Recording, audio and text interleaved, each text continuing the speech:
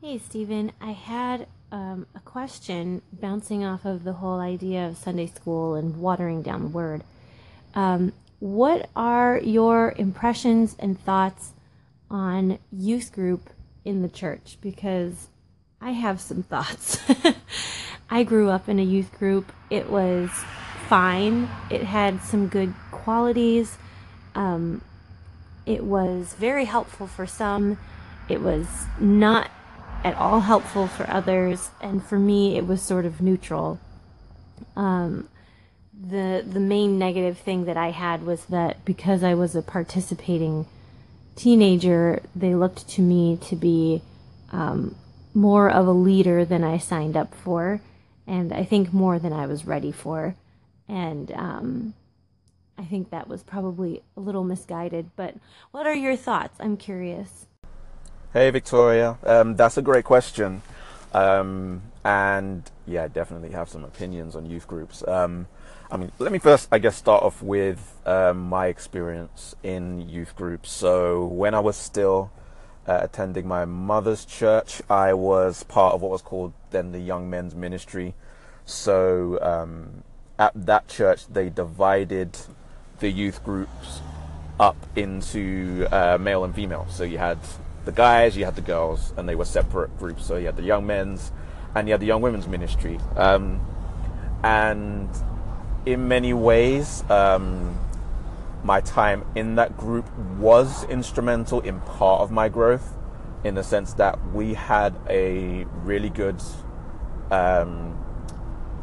youth leader, and he was good in the sense that he did social work with youth. So he was good at connecting with the youth, talking with the youth, and really just listening to the issues that we were dealing with and struggling with. And he was great as a life mentor in that sense. And he was instrumental in, I would say, my growth in the Lord in terms of experiencing the outpouring of the Holy Spirit, in the sense that it's not that he would was directly responsible or anything. It's just I can't remember what the event was, but he was kind of the one who spurned all of us guys on, was like, yeah, this is happening for you guys tonight. And my life has never been the same since that moment. So I do credit him with a lot in that regard. Now, unfortunately, the youth group did end up falling apart, and the reason it ended up falling apart was because he started going through a divorce, and it just so happened that he was married to the pastor's daughter, and so for whatever reason, the eldership decided that because he was going through divorce, because his wife had decided she wanted to divorce him, he was no longer fit to be the youth leader, and so he was removed from that position, and another guy was brought in, and that caused a severe backlash from us youth, and as a result, the majority of them left. Ended up leaving the church. As it stands now, looking back, from all of us youth who were there, there's only one guy from that group who's still at the church. The majority of them went off in various directions. I believe one of them even ended up becoming an atheist. Not as a result of that, but it's just where he ended up. I know one guy moved to the States to become a professional basketball player, so I don't know where he is now. Another one got into, smoking weed and, got kicked out of his house by his mother and what have you. Another one of the guys ended up in jail. He's actually turned his life around now. He is in a much better place than he was back then, but he ended up in jail. And a friend of his ended up getting in trouble with the law as well, as far as I know. So out of everyone, I'm kind of the only one who's ended up going into any kind of active ministry, I guess. And I'd say the downside to the group, even though it was great as kind of a social group, because really that's more or less what we ended up doing. We would get into the youth leader's van, and we would drive around the city, listening to music, talking, going to all-you-can-eat buffets, going bowling, going, roller skating. It was more like a youth club than a church youth group, which had its ups and it had its downs. So it was, it was good in the sense of, friendships that were formed, and, the leader just being kind of a mentor to everybody. But in terms of encouraging the youth to actually pursue, let's say Bible study and devoted time to the Lord, not so much. It's not that there wasn't any content, and I don't even think it was necessarily the leader's fault. I think the majority of the youth there just simply weren't actually interested in any kind of, biblical pursuit, to be honest. So where I am now, in terms of youth groups, I guess and this isn't really anything to do with my experience, this is more so to do with things that I've learned since then. I always had a question about why, we divided the church up into various groups, why we needed youth groups, why we needed men's ministry and women's ministry and what have you. It was just a question I had. It didn't really bother me that much when I was younger, but as I've gotten older, it really did start to make me wonder, why does there seem to be this divide? And then I happened to come across a documentary called Divided, which you can find on YouTube. It's a free documentary. You don't have to pay to buy it or watch it or anything. And it is about answering that question about the roots of the youth group movement, where it came from, starting with, Sunday school and its introduction into the United States. And really where this idea that, groups need to be divided up by age, and really its roots were in evolutionary theory, and the idea being that in a child's development, they are basically retracing the evolutionary development of their ancestors. So the idea being that a child who was younger was less evolved than a child who was older, and therefore for some reason they had this idea that you shouldn't, a child who is younger in their development shouldn't share a learning environment with a child that's older, just as a Neanderthal shouldn't necessarily be walking around with a Homo sapien, I guess was kind of their thinking. So as a result of that, that kind of led to what we see in school systems around the world, which is age segregation. And this started off obviously in the school system, which itself was birthed out of the Sunday school movement. But back then they didn't really divide everyone up by age. But by the time it came to, where we are now, the church basically adopted the world idea of, the school and dividing up ages and all of that, and incorporated that into the church. And there's a lot more to it than that. So, by all means, go and watch the documentary. But one thing that they drew out of that, which for me was, I felt was very true.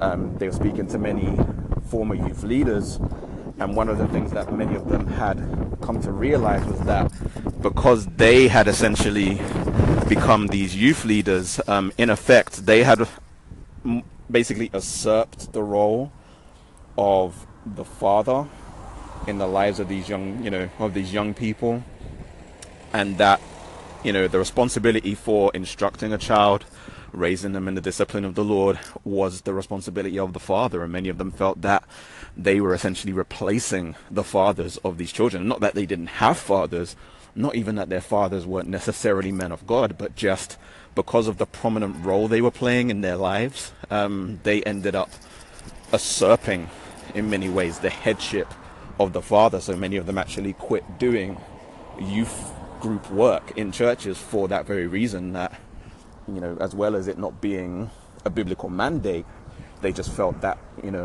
they were doing more harm than good. So there was that aspect of it.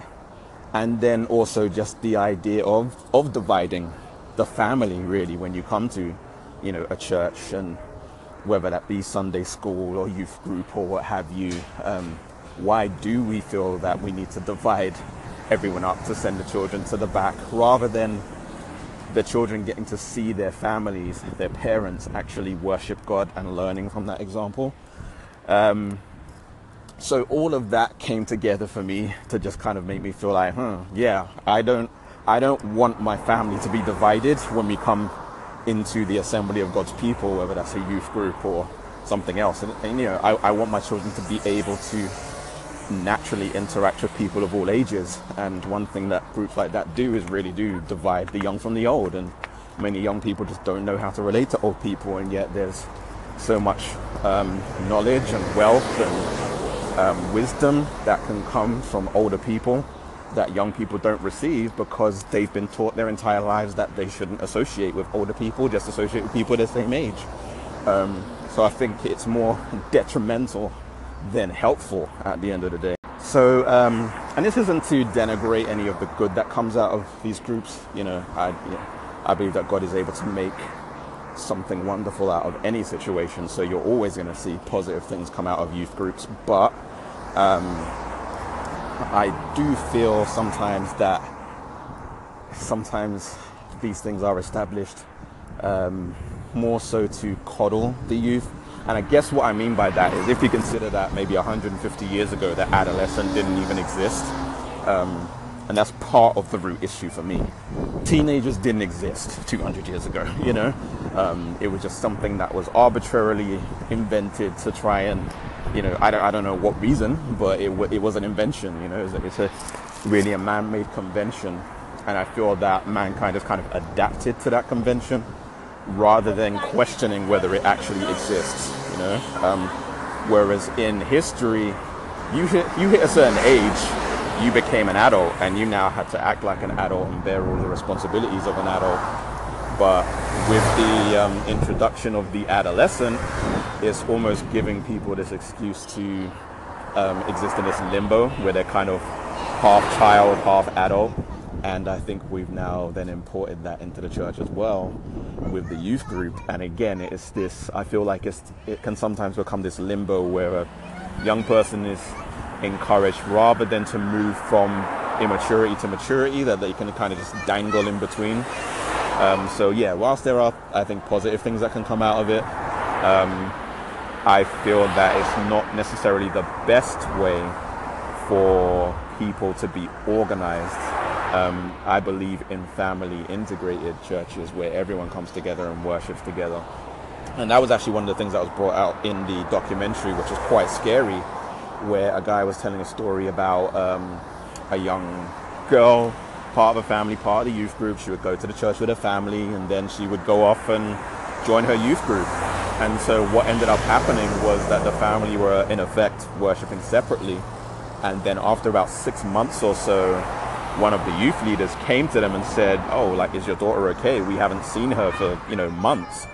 And they were like, "Oh, well, we thought she was coming," because by this point she was able to drive, so she would go there by herself supposedly. And they were, ended up worshiping at different times, but in actual fact she wasn't even attending anymore. She'd actually managed to quietly slip away and was no longer even attending the church or the youth group. So yeah, it's one of those things where I think it can sometimes create an atmosphere where there isn't as much accountability, there isn't as much integration in the family, and it's not really, I believe, the best model of how young believers should live. So yeah, those are my thoughts. But again, there can be good that comes out of it, but by and large I feel like it's something we've adapted from the world rather than coming up with something better, if you get what I mean. So those are my thoughts, really.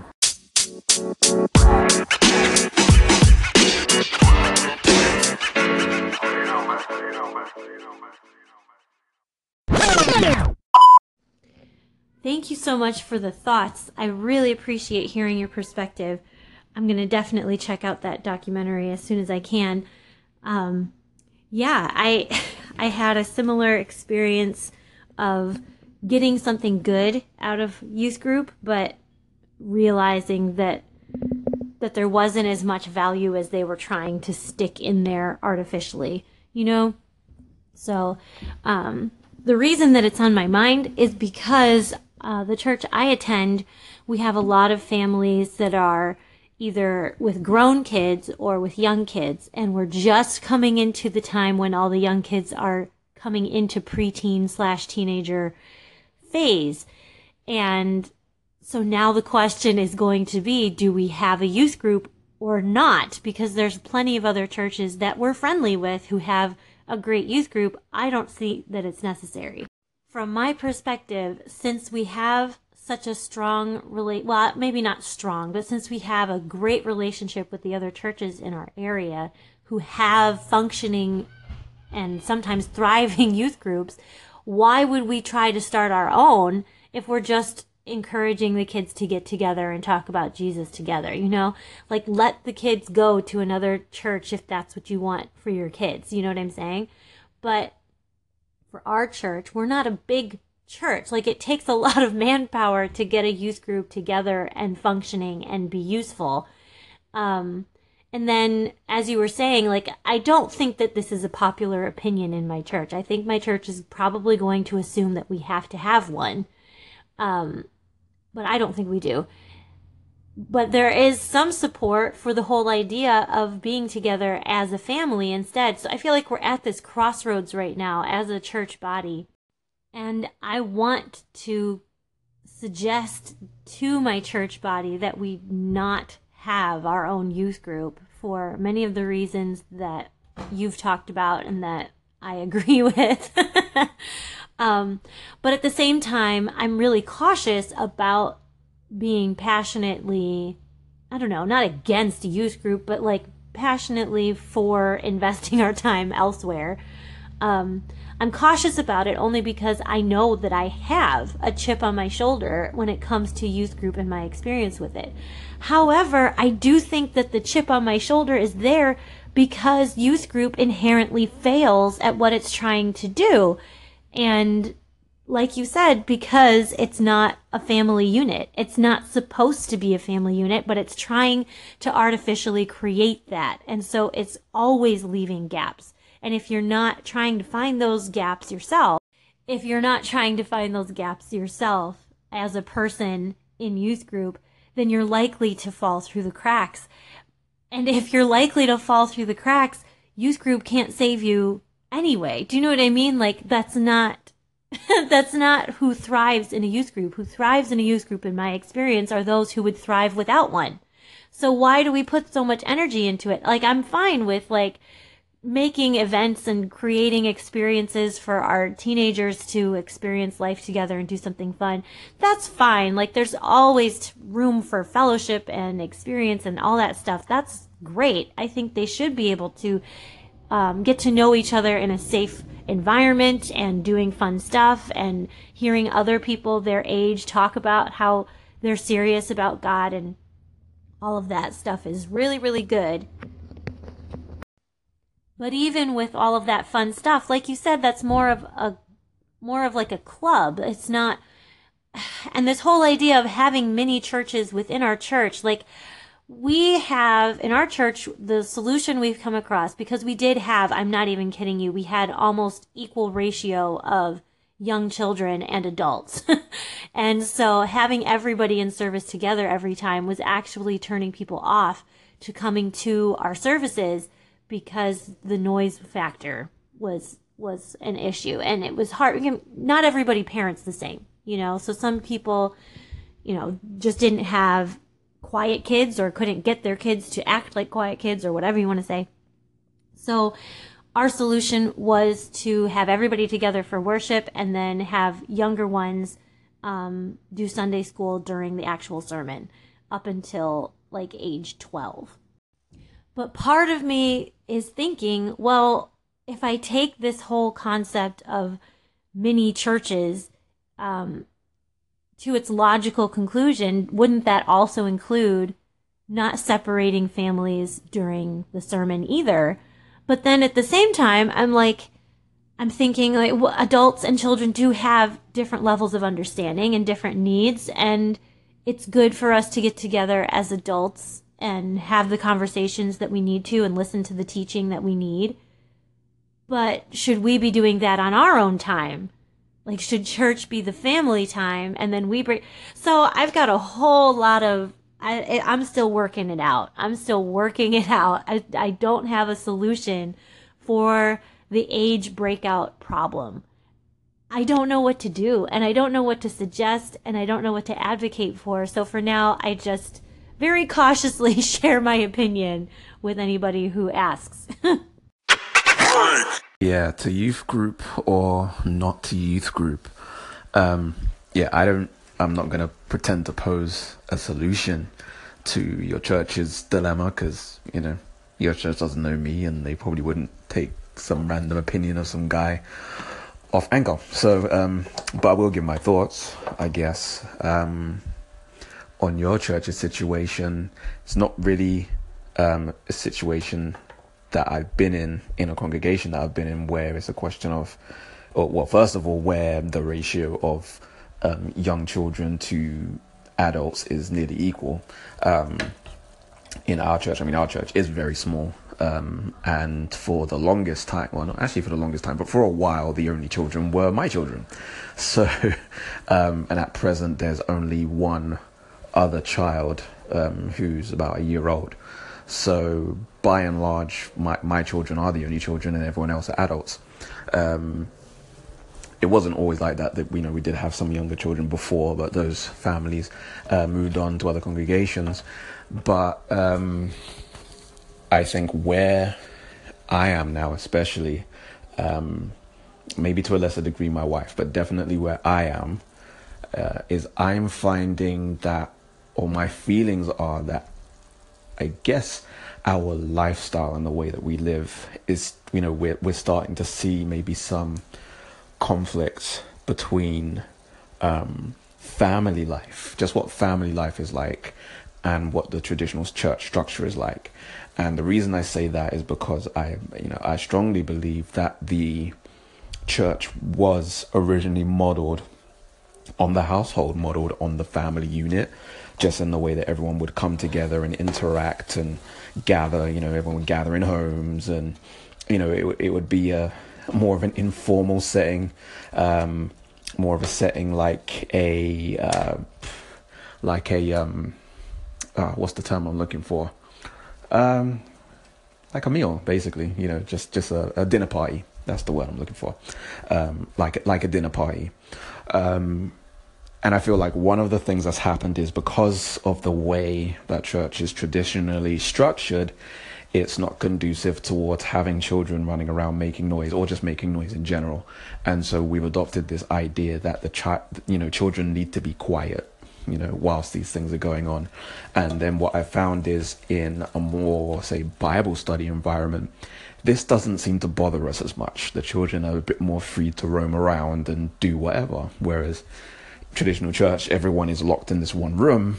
And so for the children to, for the parents or the adults to be able to hear the sermon or whatever else is going on, that necessitates that the children be quiet. So where I am now, I guess, is would be a very anti-traditional stance. And this is my personal stance, not necessarily the situation in my church, but just looking throughout church history and seeing how we've kind of fell into this laity clergy divide, which really, divided up the congregation into active participants and, a passive audience. The majority of the church is a passive audience, and therefore that passive audience needs to hear what the active participants are saying or doing, rather than the sense I get from the New Testament, which is an environment where everyone brought something to the table, everyone contributed something. Not to say that there was never any teaching or extended discourse or anything like that, but it seemed like the environment, it wasn't expected that you would have people gather around quietly and listen to one person, rather than having a group of people come and contribute whatever the Lord had put on their hearts, and everyone being strengthened by what, every joint supplies. And so I feel that, if we were just to look at, the family unit, how we are in our families, and this is something that I've been thinking a lot about, is that traditionally growing up, what was drummed into my head was, when you're eating dinner, you need to be quiet and eat your food. And yet pretty much in every other eating situation, that's not always the case. You go out and you eat with other people, you talk, you laugh, you crack jokes. Even the parents will talk across the table.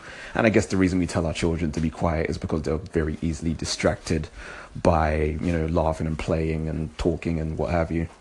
But generally speaking, in every other context, we don't generally just sit in silence and eat together. And as much as every time I'm telling my children, stop talking and eat your food, there is a part, every time I say that nowadays, there is this slight nag in the back of my head that just makes me think, what if I didn't keep telling them to be quiet? What if we actually use this as an opportunity for everyone to just talk and share, whatever it is that's on their mind?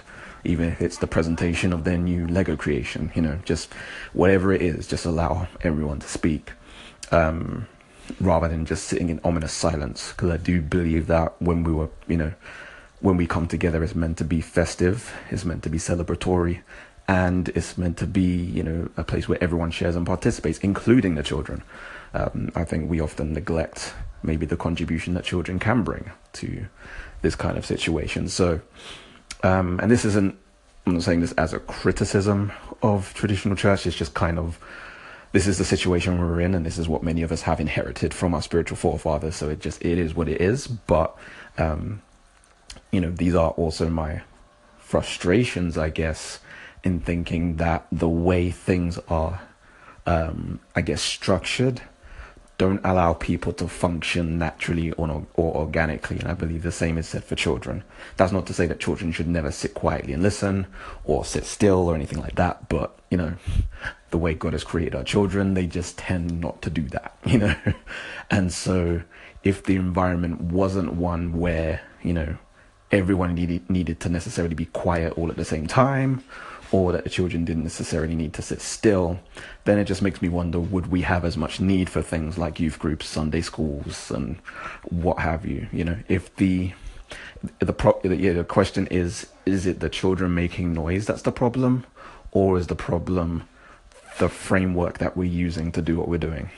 That's the question that nags in the back of my mind. And if we changed the way that we do things, and maybe aligned it more with what I see in the New Testament, which is more like a dinner party or just a festive gathering, or how many home Bible study groups are. If we functioned more like that, would there be as much of an issue? And I kind of feel like no, there wouldn't.